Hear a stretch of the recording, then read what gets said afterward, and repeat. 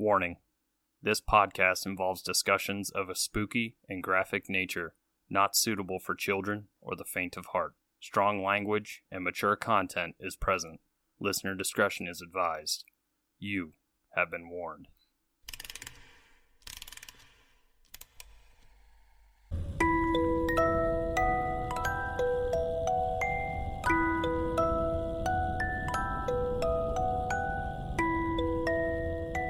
Hey, Spooksters! Well, I hope you're excited because Tara and I are both super excited. We're coming at you this week with a bonus episode because of the amazing hit series on Netflix, Conversation with a Killer, the Ted Bundy tapes.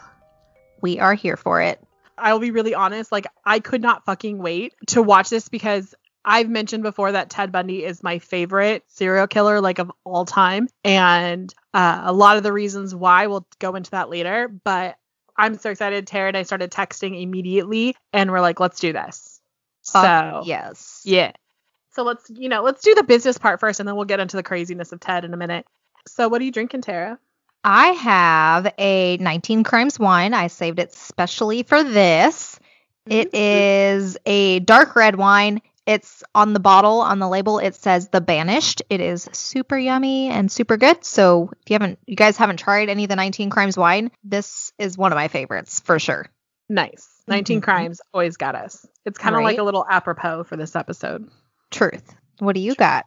I have a drink called The Lady Killer. Because our main man was a lady killer. So It's got some gin, some brandy. Check out the website. It's got some passion fruit juice and some pineapple juice. It's interesting. I'm not a huge fan of gin to start. Everyone's like gin and tonic, and I'm like, a vodka tonic, please. Right. So, but definitely check it out. It's really pretty. Yeah, definitely. Very pretty. Yeah, so, I like the color of it. Yes, it's like an orangey color for those of you who are wondering. Mm-hmm. Yeah. Since I'm the only one who can see it right now. The reason we always post what the Pinterest one does is I'm not as talented as these people, and mine look like a kindergartner drew it. It's these people who take these epically fantastic photos. So yeah. A for effort. That's all that matters. Yeah. Okay. And as always, just to run down our list of things is make sure you check out our Patreon page. Tara, you want to tell them the name because I always forget. Yeah. Our Patreon is on patreon.com/3spookedgirls. Like we always say, even for $1, you can get all kinds of cool stuff, including bonus episodes. So check that out. And then we will not bore you with our social medias. If you're brand new, I do apologize. Click the Linktree link. It will take you to a little website that will have all the buttons because we are everywhere and you can hang out with us and lots of cool stuff on there. Yes. And as always, check out our merch store. Again, everything is linked to our socials at some point. So if you need it, or just leave a comment and we'll figure it out and get that information to you. We're just really excited to dive straight in. The format today is going to be a little different than normal. Typically, we have kind of like a outline of what we do, but today, Tara and I are just going to have a conversation. So if you were ever wondering what it's like to sit around and just hang out with us, here you go. And if you are brand new, this is totally different. You can back up one episode to our Valentine's episode, but yeah. Yes. Hang out with us and let's have fun. Yes. So let's talk Ted Bundy. Oh, yes. I shouldn't be this excited to talk about a serial killer, but I'm also the same person who is go into child development, not to teach children, but to look into the psychological defects of serial killers and how their childhood affected them. Mm-hmm. And Ted is one of the most perfect specimens you can think of, because boy on the outside looked like Prince Charming, but was straight up nasty monster. Straight up Hans of the Southern Isles. Is that right? Sure. We'll go with it. Southern Isles? I do want to go ahead before we jump in and anyone I don't know, kind of jumps down our throats. We're not on the team romanticize by any means. It's just the psychology and things like that we both find very interesting. And real quick, we are going to take just a minute or two. I am going to go ahead and read through his victims that were confirmed, and we'll just kind of take a second for a moment of silence in remembrance of these beautiful women that were brutally murdered by Ted Bundy. Right. So we have in Washington and Oregon, we have January 4th, Karen Sparks. She was 18 years old. February 1st, Linda Ann Healy. She was 21 years old. March 12th, Donna Gail Manson. She was 19 years old. April 17th, Susan Elaine Rancourt. She was 18. May 6th, Roberta Kathleen Parks. She was 22. June 1st, Brenda Carol Ball. She was also 22. June 11th, Georgianne Hawkins. She was 18. July 14th, Janice Ann Ott. She was 23. July 14th, Denise Marie Nasland. She was 19. And in the Colorado, Utah, Idaho area, October 2nd, Nancy Wilcox. She was 16. October 18th, Melissa Ann Smith. She was 17. October 31st, Laura Ann Aim. She was 17. November 8th, Carol DeRanch. She was 18. This is the badass bitch that got the fuck away and survived. And I know we'll talk about her too. November 8th, Deborah Jean Kent. She was 17. And we're going to jump to 1975. January 12th, Karen Eileen Campbell. She was 23. March 15th, Julie Cunningham. She was 26. April 6th, Denise Lynn Oliverson. She was 25. May 6th, Lynette Dawn Culver. She was 12 and the youngest victim. June 28th, Susan Curtis, 15. And we're going to jump to 1978 on January 15th. Margaret Elizabeth Bowman, 21. Lisa Levy, 20. Karen Chandler, 21. Kathy Kleiner, 21. Cheryl Thomas, 21. And February 9th, another of one of his youngest victims, Kimberly Diane Leach, age 12. So like we said, we want to just take a moment to remember these women, and obviously some of them young girls who were taken from their families. So please join us in a moment of silence.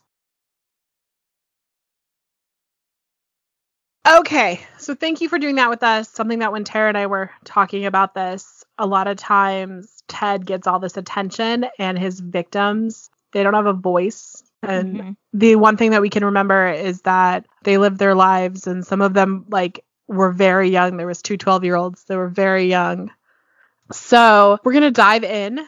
And here's like River Song says, if you don't get that. Get out of here. And I was like, I can't even. Like River Song says, this episode is full of spoilers. Yes. So if you're one of the few who have not watched this, please turn this off, go binge, and come right back. Right, because we're not going to hold back. We're going to talk about it because it's something that's out there. It's on Netflix. So if you haven't watched the 4-part series, get on it. Yes. Okay. Like we said, there's 4. They're named. The first one is Handsome Devil. Yep. One of Us. Not My Turn to Watch Him. And then Burn Bundy Burn. Yes. Each one of those titles comes from either like the interview tapes or something that was happening around him. Which one was your favorite? I don't know. Like, or most interesting, I guess. I think I kind of liked the One of Us one because it really talked about how he was so chameleon-like. Right. One of the things that I enjoyed, and I can't remember right now, is when Carol DeRanch was talking about him. How she said, like, every single time she saw him, he looked different. Yes. And I don't know if this was in episode 2 or 3, but they actually did like a little collage of all of his mugshots. Right. I think it was episode 3, because I'm pretty sure that one was the one I enjoyed the most, because it was kind of going into that more, and it did a lot of his, like, his unofficial press release he did. He just looks like a different person each and every time, so it's just fucking nuts. One of the things I thought was really interesting, and I don't remember which episode this is in, I think it's in 3 or 4, when they talk about his mental illness. Yep, I'm pretty sure that was on the last one. Yeah. I've watched it both twice at this point. So, Mhm. and I also watched a different Ted Bundy movie that I sent Tara. Mhm. It's from 2002, and we'll intertwine that into this, which I will look up the name of it. I think it's just called Ted Bundy. I think so too. But the one thing that I hadn't heard of before was that someone was like, this is what he has. And it makes total sense with like when they're talking about that police chief with all the numbers, like the 2336, 2336, that it's like he was manic depressive. Like he was, Absolutely. And I don't know. And things he also said was that he felt like it was like waking up and like, this evil thing has happened. And it's definitely interesting. Definitely. And I've been pretty familiar with Ted Bundy, but this absolutely, minus a few things, it did dive in overall in pretty great detail. Even you're probably thinking, well, duh, of course it had his fucking interview tapes on there, but even just the story that they narrated, there was some stuff I personally didn't know. So I thought it was still interesting and I enjoyed it, especially because like in the first episode, they kind of go into like his childhood and all of that. The stuff about, with his mother, she obviously got pregnant unwed. Right. And that stuff I knew. I don't know. There's some sketchy theories out there about who his actual father is. Technically, it's like his grandpa, her dad. Yeah, right. Her dad. Yes. Yeah. I was like, am I confusing myself right now? But stuff like that. And it's crazy because I remember, I don't know who it was that asked him. Someone had asked him kind of about that. And he was just kind of like, I mean, not knowing who your dad's normal. He downplayed it. And he basically like put that in a box and put that away. Oh, he compartmentalized. Yes, that. Thank you. I got you. Yes. He had that and repressed that. So, that kind of ties into like the mental illness and stuff he had too. So it's just like, it's crazy. And in like that movie that I sent you and they talk about like Ted was so crazy in the fact that he kind of, we're going to jump all over the place. So this is not like chronological. So people are going to be like, what? No. But like one of the last stitch efforts that he did to prolong his life was to confess.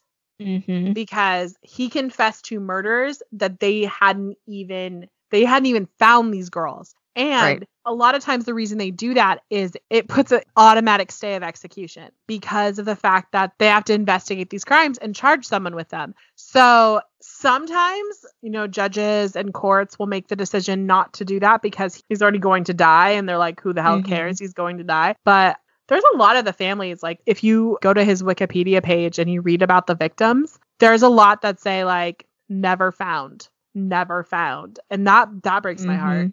So he confesses, and one of his big things he says is that he got into pornography when he was really young, and that he developed this like craving for unusual types of pornography. He could never be satisfied with what he had. And in the first episode, when they talk about his like relationships, he admits like, I didn't have a girlfriend until I was in my 20s. Right. And she was this well-to-do California girl, and she essentially fucking rejects him. Like, this is his first, like, actual sexual encounter where he was with another person, and she rejects him. I honestly think that Ted was killing his whole life. I think it was along the lines of people rejected him, and this is how he dealt with it. Was kind of like a different personality of him. Right. Because that was one of the other things that people suggested, that he has a multiple personality disorder, where that's how he dealt with rejection. And then coupled with the fact that he had this like strange like craving for pornography. In that movie that I sent Tara, which you can find on YouTube, by the way, he has a sexual encounter with his girlfriend, Liz, who in the movie they call Lee, but her name is Liz, where he like ties her to the bed. And mind you, this is going to be a little graphic. He ties her to the bed and tells her not to make a sound, to look dead. Yeah, I remember that scene. Right. And so it's like one of these like truly fucked up things where he's like, I don't even know like how to describe him. He's so fucked up that he just like, this is what I need and this is what I want. And I do think a lot of people romanticize him because of the fact that he was good looking and that he had a high IQ, and that, well, I don't know if he had a high IQ. He just came off really intelligent.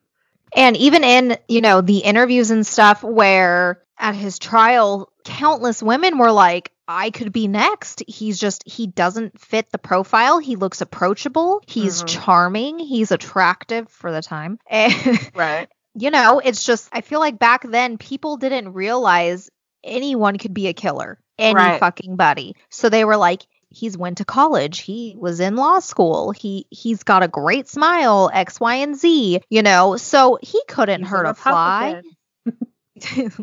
He couldn't hurt anybody, not Ted, because I don't know if it was episode 1 or 2. It's like the fucking Seattle police had him. Right. And they let him fucking go. They had him. His girlfriend Liz was like, I think it's him. And they interrogated him. And then they were like, well, we had no evidence. It was like circumstantial at best, if they could even say. And so, but in my opinion, it's like they should have done their due diligence and looked into it. Because like if they fucking looked in his car, they would have found his fucking like murder rape kit. Because that guy went with it everywhere. I don't know. Exactly. I feel like, again, it's the 1970s and forensics was still up and coming. And I mean, I don't think Ted would have gotten away with it so much today. Fuck no. But Ted Bundy is also the reason women don't trust society to be out and by ourselves. Like, you know, my husband always asks me why I won't take our dog out at night in front of our apartment. And I'm like, because there's people out there. And he's like, no one's just going to come and rape you. I'm like, Ted Bundy, like, I don't know. He's so fucked up.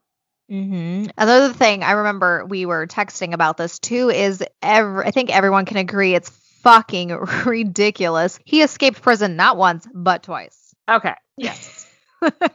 Like the first time it's like, that's like the name of the episode is like, it wasn't my turn to watch him. Yeah. And it's like, okay, he jumped from a second story window. This is why he's smart, is that he looked at something and went, they trust me. This is why I can keep doing what I'm doing, is because they trust me. The guy's outside not even looking in at me. He lets me open the window. Like, why is the window even openable? Like, that's a thing. And they like took off his shackles and he just practiced.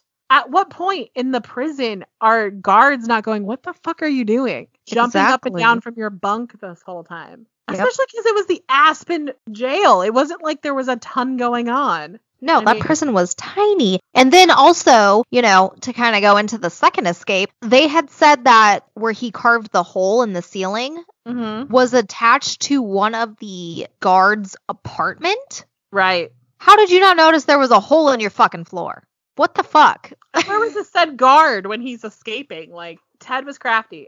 One of my favorite memes I've seen is people trying to research how he lost all that weight.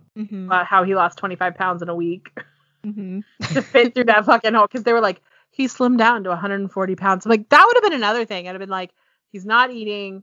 He's being very active.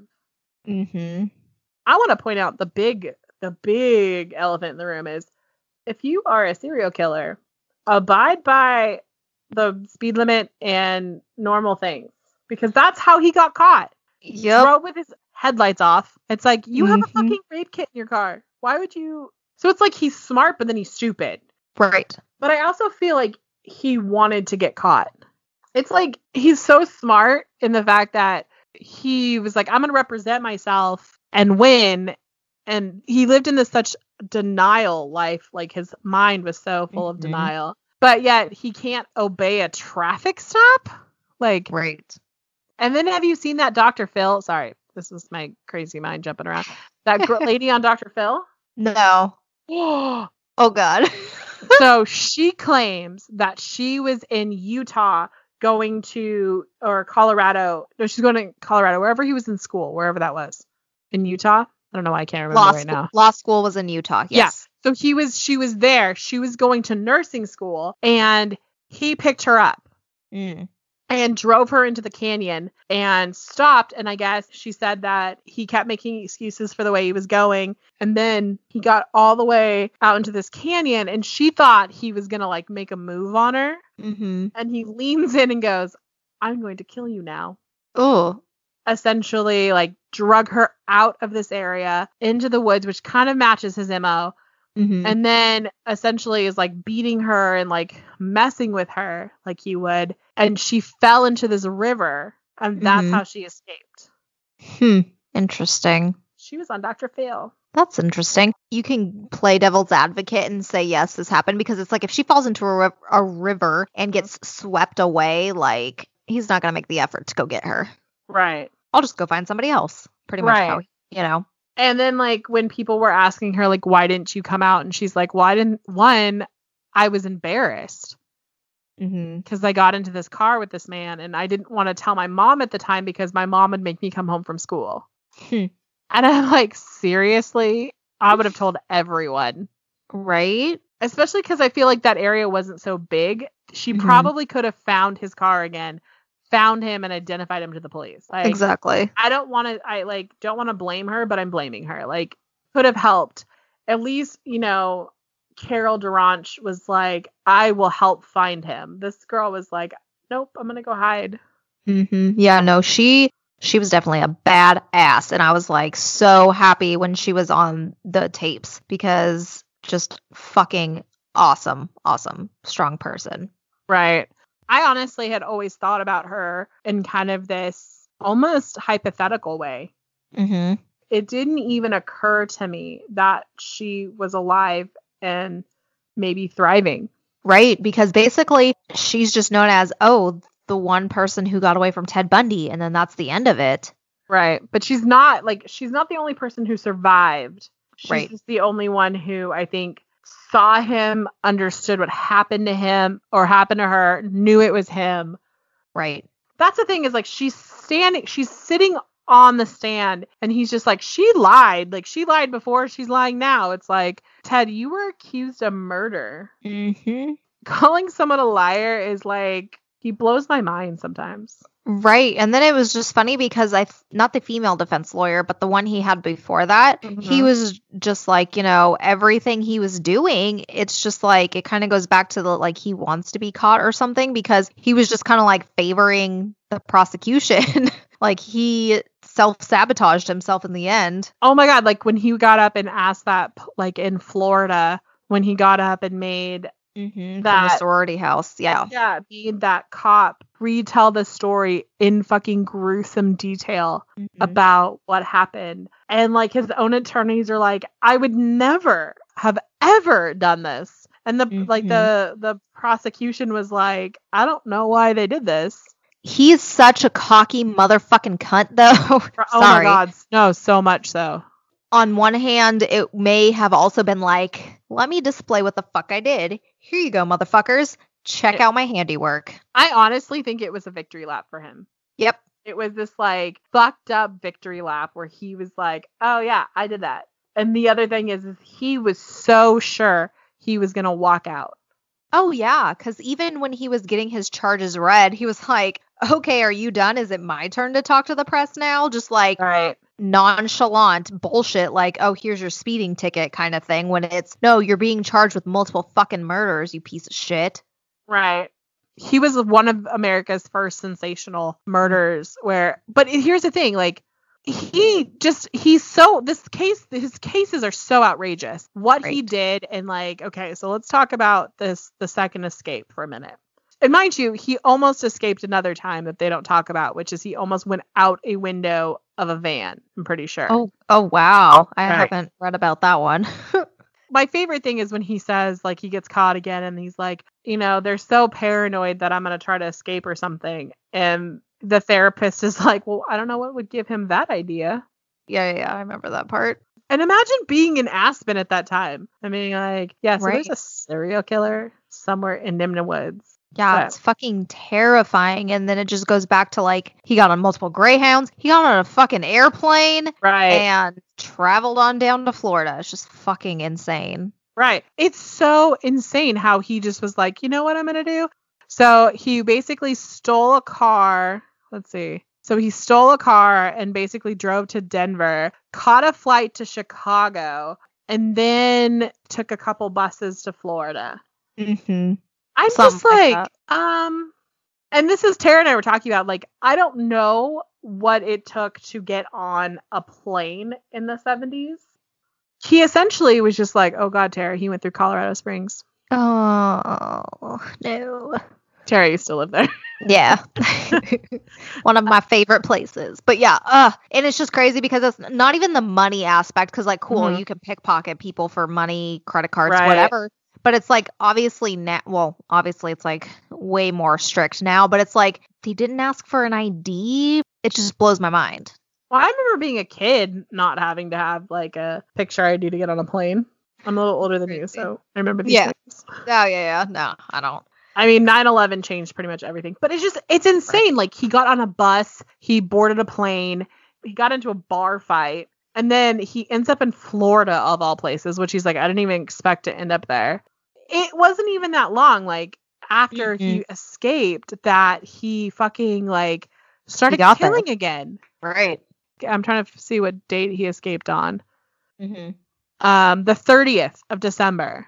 And then it's like his next killing is the 15th of January. So 2 fucking weeks. Right. So the dude couldn't even go 2 weeks. In the movie that I was watching, it shows that he saw the girls at a bar. Okay. And then essentially followed one home. Mm-hmm. Yeah, and then he bit one of them, which was his ultimate demise. I mean, that's what I was gonna say. Yeah, that was like one of the, I remember kind of the big deal forensics things back then, was they were able to like get the mold of his teeth, and then they used that to match that up with the photos and stuff. Right. And I think that is considered like circumstantial evidence today. Like that people could have the same bite pattern. I don't know. That makes sense. If I'm wrong, people please tell me, because I'd like to know. But it's just sad. Like, so he goes into this house, the sorority house, and he kills 2 girls, sexually assaults them, bludgeons 2 other girls, sexually assaults them, hurts them, and then it's not even that far away. He gets 2 fucking blocks and then kills again, or tries to kill again. He didn't kill her. In the movie I was watching, he said he was like talking to someone, and he basically said, "Oh, you have to admire a guy to get away with this." And they were like, "Who the fuck? And I think Ted realized he was sincerely fucked up. So his last victim that we know of is Kimberly Leach. And she was 12. Like, she was a baby. Mm-hmm. And in the final episode, the detective who found her says he was like, I hadn't cried since I was a teenager. And the day I found her, I bawled. And I just like, I lost it at that point, because it's like, you know, a lot of his victims were young, like between 15 and 17. So he definitely had a type, you know, and I think it goes back to Diane, who is the woman that he dated in California, that when I've seen pictures of her, a lot of his victims look just like her. And he even says, I wanted to get my revenge on her. And they broke up, and shortly thereafter, his big numbers. Yep, that's fucking scary. And you know what's insane? So, little side note. So, you know, when he, that beach in Washington where he was like pretending to have his, like, the broken arm and stuff to get help with his boat? It's Lake Samasashi? I don't know how to say it. It's all good. Okay. Well, someone that I'm friends with that you know also, she had a family member that was at the beach the same fucking day that he killed those 2 girls. Yes. Okay.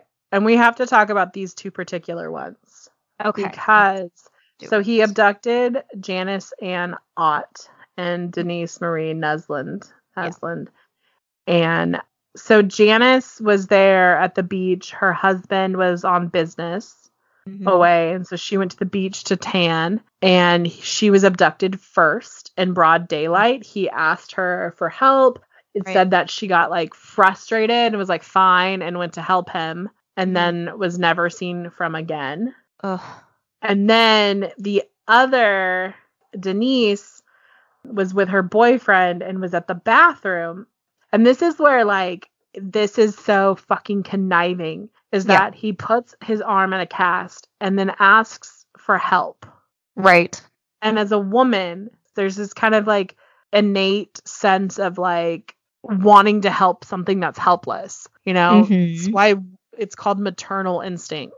And so these women reacted, and this is what scared the shit out of women, is because he was this, you know, for, again, to caveat for Tara, for the time, he was good looking. He had a charming smile. He was well dressed. He had a vehicle. He articulated himself well. He just presented himself as this outstanding citizen. And today, we freak out over everything. Right. These women had no chance because men who killed the way he killed were these like low-life, gross-looking motherfuckers that you could spot a mile away. He changed the game. He got Janice first, but we went back for Denise. Janice was still alive.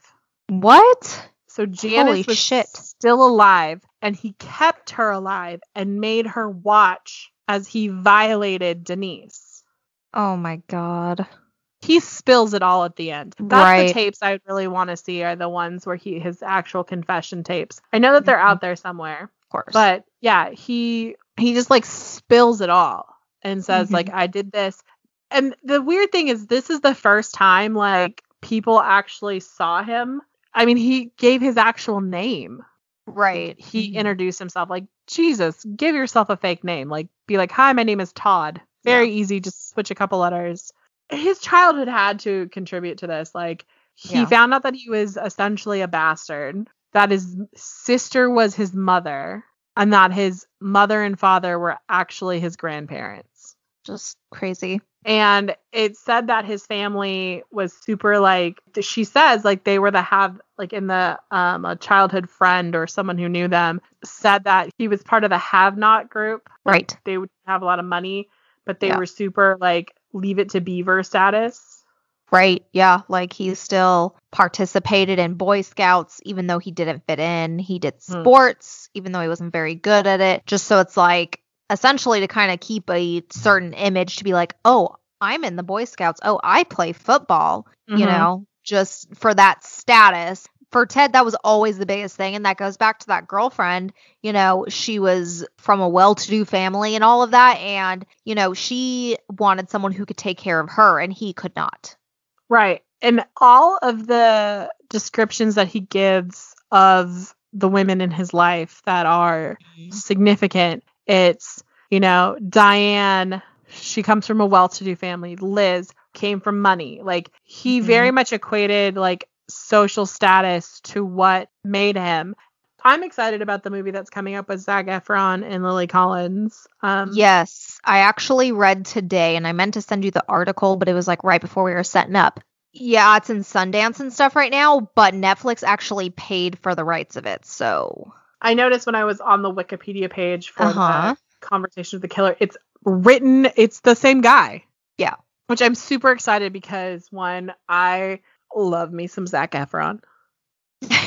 And I'll leave it there. Like, and see, that's the thing. That's the thing. People are throwing a fit over it being Zac Efron, but I think it is genius because, see, here's the thing. Like I said earlier, he was extremely attractive for his time period. So really, you want to pick an actor that's going to portray that. Right. Because, like, the movie that I watched, the actor is not cute.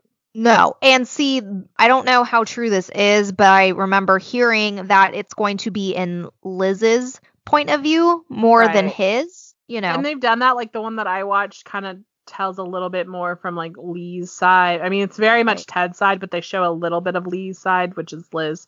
But I do love Lily Collins. I want her eyebrows so bad. I know. So I think it'll be very good. If it is from her point of view, until she figured out what he was doing. Right. Of course she thought he was an amazing person, you know? It was her boyfriend. Ted was very good with Liz's kid. Like, every story I've ever heard, every portrayal is that they were this little family and that he kind of kept her at like a distance, but then would bring her back in. Right. Because she was his perfect cover. How could he be this killer if he had this totally functioning relationship? He was a pseudo stepdad. He, you know, he participated in their lives, but also like was slightly a klepto and stole shit. And that was an issue in their relationship. So it's like, she says like in part of the interview that they show is that she's like, in my day-to-day life, I couldn't think of things. But then all of a sudden, like he did certain things. I was like, okay, something's wrong.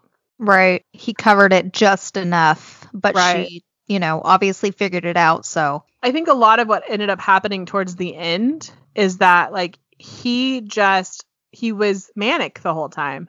Like he escaped and then it was like it wasn't if I'm going to get caught again. It was when I'm going to get caught again. Right. And then it was now that I'm caught. Like, I think he kind of felt relief when he got caught. The fact that he like had an alter identity, like ready to go, like he wouldn't tell them his name. And then he said he was this person, and then they put it on the news, and that guy was like, that's not me. I'm not in jail. I'm at home. Yeah. You know, and so he was ready to go. And then it's just like, it took them so long to figure out who the fuck he was. Right. It's insane. I think it also, though, you know, it doesn't help, like, he was such a chameleon. Like, he would look so different, like, with the hair, the facial hair, the weight, everything. Like, he could change how he looked, like, so fucking easy.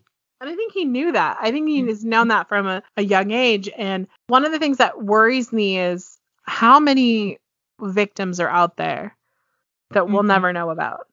Right. He was like, you know, he said he also killed so many other people, but it's like back then they had no way to figure out if he was just fucking bullshitting or if he actually did. And it's so sad because one of them was even younger than his youngest victims. One of them was a 8-year-old. Yeah. But he was supposedly 14. So one of the things that Ted did, there is a bunch of other victims, and we'll talk about them in a minute. But like what he did was when he confessed, there were murders that he was never going to talk about because they were either like too close to home, they were too close to family, the victims were too young. So it led me to believe that even as an adult, he killed children. And one of the interesting things is like Ted never just picked like a homeless woman. No. He picked these like educated, like cute, like responsible. Girl next door, which was kind of his downfall. Like he should have picked the girl who would disappear for weeks at a time. But I think he would get attracted to them. Like I think a lot of his victims weren't random. I think he followed them. I think that's what took so long between murders is I think he quickly found someone in between and then stalked them and knew. Oh, yeah. You know, not even just their physical appearance, because that's 2 seconds, but it's like a lot of these girls, like they were in college, they were college graduates, they had great jobs. You know, a bunch of them were like described as like they would never miss work. You could rely on them. One of them like worked for a radio station and they were just like, when she didn't show up, they knew something was wrong. Right. It was Linda Ann Healy. She worked for like a radio station. She did the news and the ski report. And even like the detective on the show says they made a comment because she didn't come into work and they were like, I wonder where she's at. But do you want to talk about some of the other victims that they have? Sure. Some of these unknown people. Yeah, of course. Let's talk about the 8-year-old because you brought it up. So her name was Anne Marie Burr. She was 8. She vanished from her home in Tacoma, Washington. In 1961. Ted was 14. And Ted was their paper boy. The victim's father said that he saw Ted Bundy in a ditch at the construction site, and that's where his daughter disappeared from.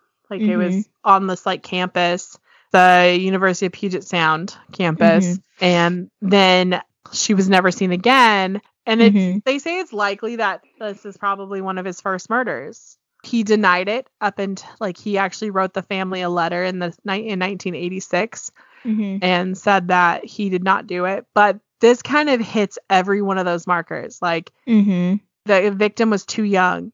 It was too close to his parents. It was too close to his family. The only issue is that they can't forensically link him to it because, I mean, it was the 1960s. Yeah. So they just did not have the technology whatsoever, unfortunately. And then I know the next one was a couple flight attendants. That were up there in Seattle. They were both based out of there. And then they always shopped at Safeway that he worked at. And, you know, they were bludgeoned to death. And, you know, after seeing the Chi Omega crime scene, they said it was super, super similar to that. So. And one of them, I believe, died. Yeah, Lonnie died. Yeah, one of them died, but the other one didn't. And the thing is, she has permanent memory loss, but she said, I know it was him. I don't know how I know this, but I know it was him. And like, that's pretty condemning. Like that you would think that would be somewhere in her mind. Yeah, definitely. Like just has that gut feeling. She can't explain why, but she just fucking knows. Right. There was another pair, Susan Davis and Elizabeth Perry. So they were 19, and this was in 1969, and their car was found abandoned by the Golden State Parkway in New Jersey, and he was actually in Philadelphia at the time. So I don't know too much about East Coast geography. Mm-hmm. Because I barely know California geography. But I'm pretty sure you can drive that. And it was said that one of the victims was found naked and the other one was fully clothed. Which is interesting because, like, he's all the way on the other side of the country. Right. So, and with the way that you can literally crisscross the country, he was back there visiting an aunt. Mm-hmm. He was actually wearing a leg cast from an automobile accident. Oh. But there's no actual proof that he did it. It's just that Right. he's considered a strong suspect. Mm-hmm. I remember something too when they were talking about Florida and stuff. It was like, he was like, you know, when I went this far, when I got there, he's like, I didn't think anybody would know who Ted Bundy is because I went on the opposite side of the country. So that kind of like puts that thought into my head. You know, he's doing all this stuff on the East Coast. It's like, it's not where he's from and he's just visiting. He's going to leave. So there's going to be no consequences. And I think if he hadn't gotten so manic, he probably would never have gotten caught. Honestly, probably not. Like, he could have blended in and just started over. And I mean, I think it would have been really simple. He could have, like, left the country. He could have gone to, the Florida Keys. I mean, you want to talk about remote. There's just so many just kind of scattered through different places he visited. And even back in Washington where he first was, it's just, you know, it's nuts. And they all seem to have that theme. It's like, you know, they're nude, they've been bludgeoned to death, and then, you know, other things too. And it's just, I don't know if as he got older, the manic episodes just got worse and he just kind of got more carefree, like less, you know, kind of like felt invincible. Because if he did kill all these people from such a young age, it's kind of like, well, I've already killed 20, 30 people, so what the fuck does it matter if I kill 5 more? Right. I think what we have to realize is that, for instance, like when Carol got away from him, he immediately went and found someone else to kill. Yeah. Oh yeah. He went he did not miss a beat. He just went right away and grabbed his next person. Right. It's that like obsessive compulsive side of it where he had to do this thing. And I think that's why I was so fascinated about the psychology behind it, because if we can see kids and see what they're doing and their behavior when they're young, because that's the thing. If someone had paid attention, and that's the truth, if someone had paid attention, I guarantee you that there would have been something along his childhood that people would have been like, you know what? There's something not right with Ted. But at the time, you didn't talk about something not being right. You know? And a lot of it was that I think his parents wanted him to fit in. They wanted him to be the perfect child. And he could never be the perfect child because he didn't even know who he was in his own sense. Right. And then to bring it back to the pornography aspect, like he was noted saying that that's what caused it, was that he had such an addiction from such a young age. And I just I don't think like the way he talks that anyone was really checking on him. And I'm not trying to make him a victim here. Like, hell no. He's not, because you know what? You guys don't know my story, but I come from my background isn't all roses and sunshine, you know, but I'm not a serial killer. I've, made choices in my life to get help and know, like he could have, as an adult, he could have been like, there's something wrong. I need to get help. We owe it to society that when you see stuff like people behaving weird, that you report them. Absolutely. See something, say something. Right. Because we think like, oh, it's none of my business or something like that. It's one of those things where you're just like, you know what? You have to say something, because if someone had gotten to Ted when he was a kid and like talked to him and helped him out, like he might have gone a different path. He might have become the lawyer he wanted to. He might have become a judge. He wanted to go into politics. Like he could have done that. And I mean, and think about all these women who would still be around. Right. I mean, I think of like some of those kids were my mom's age or a little older than my mom.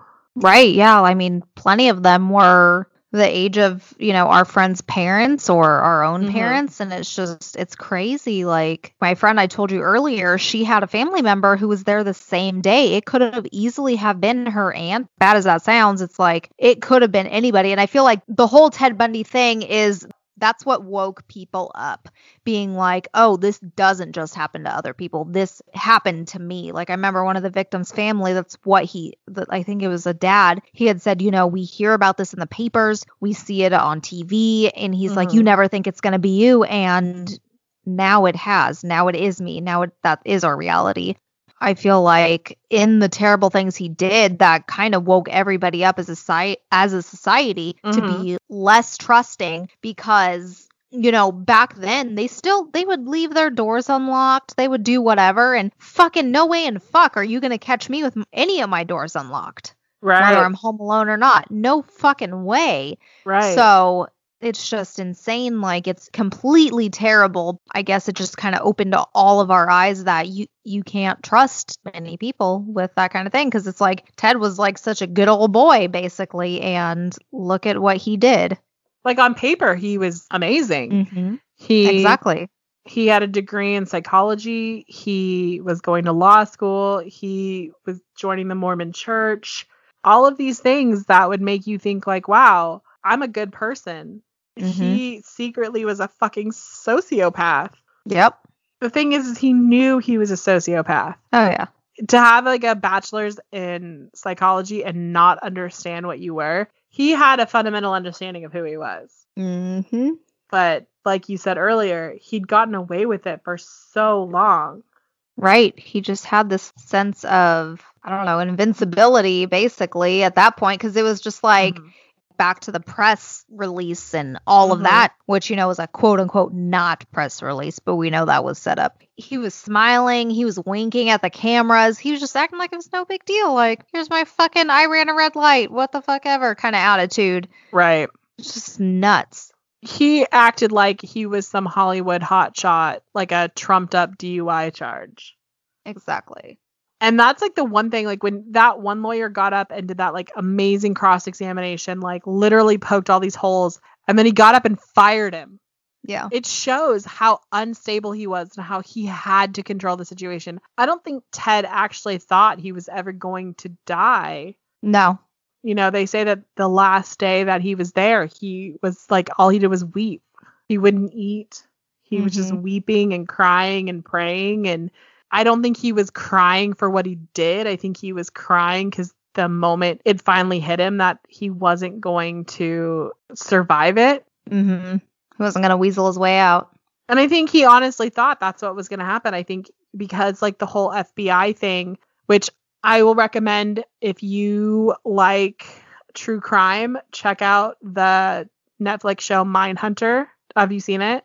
No, I have it on my list though, because you told me to watch it. It's so good. I had I think the flu or something one day, and I just like binge watched the whole first season. I think there's only one out right now, but it's so good. But he was doing that, like the FBI were coming in and they were giving him cases, and he was saying like, well, maybe they do this, or like this is maybe what they're thinking, and he was helping build profiles for the FBI, and that's kind of like his last thing was he kept trying to say like, I could be helpful. I could help, and you should keep me alive because I could be helpful. Right. But at the end of the day, it's like, no. And I mean, I'm the type of person who like, in this instance, I feel like revenge wasn't really done because I really feel like, I know this people are gonna be like, wow, she fucked up. But I feel like he inflicted so much torture on so many innocent people that for him to be electrocuted, the whole process took under 5 minutes. It wasn't enough. And he literally would torture these women for hours, days. I also believe there's a special place in hell for people like him. And I really hope it's just he gets to be tortured endlessly. The same way he tortured and killed. There's no words to really describe how much of a monster he was. It's insane. And it just, even in today, like all of the stuff we see is just, it blows my fucking mind. Like he killed so many fucking people. It's just disgusting. And just how he acted, not even just like seeing how he acted, but actually, on the Ted Bundy tapes, getting to hear his voice and getting to like actually see it, it was just beyond fucking chilling.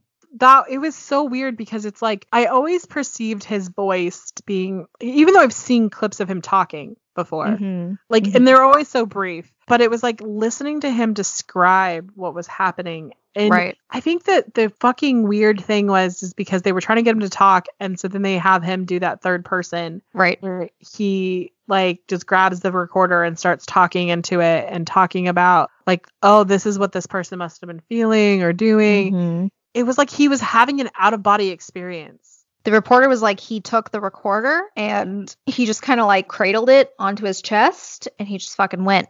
I honestly think it was kind of like another victory lap for him, that he got to talk about all of this fucked up shit he did, but he wasn't culpable for any of it because he wasn't actually saying like, I did this. He was saying, this is what happened and I only know this because I'm guessing. Right, exactly. It was so like, so many of the things were like so on point that they're like, the only way you would know this is if you were there. Just fucking nuts. Well, we hope you guys enjoyed listening to us kind of discuss Ted Bundy and the Ted Bundy tapes and all of that good stuff. And, this, like Jessica said, this is honestly how we have phone calls for hours on end. So... Like, I'm watching this stuff ahead. Like, when this came out, I started watching it, like, immediately. Like, didn't even care. It was like, I want to watch all of this. Yep. So, yeah, kind of little real-life convo with your gal pals. So, we hope you guys enjoyed it and enjoyed getting to listen to us an extra time during the week. Yay. Woo-woo. So yeah, I guess with that, we will go ahead and sign off, and we will see you next Monday for our regular episode. Yes. All right. Bye, guys. Bye.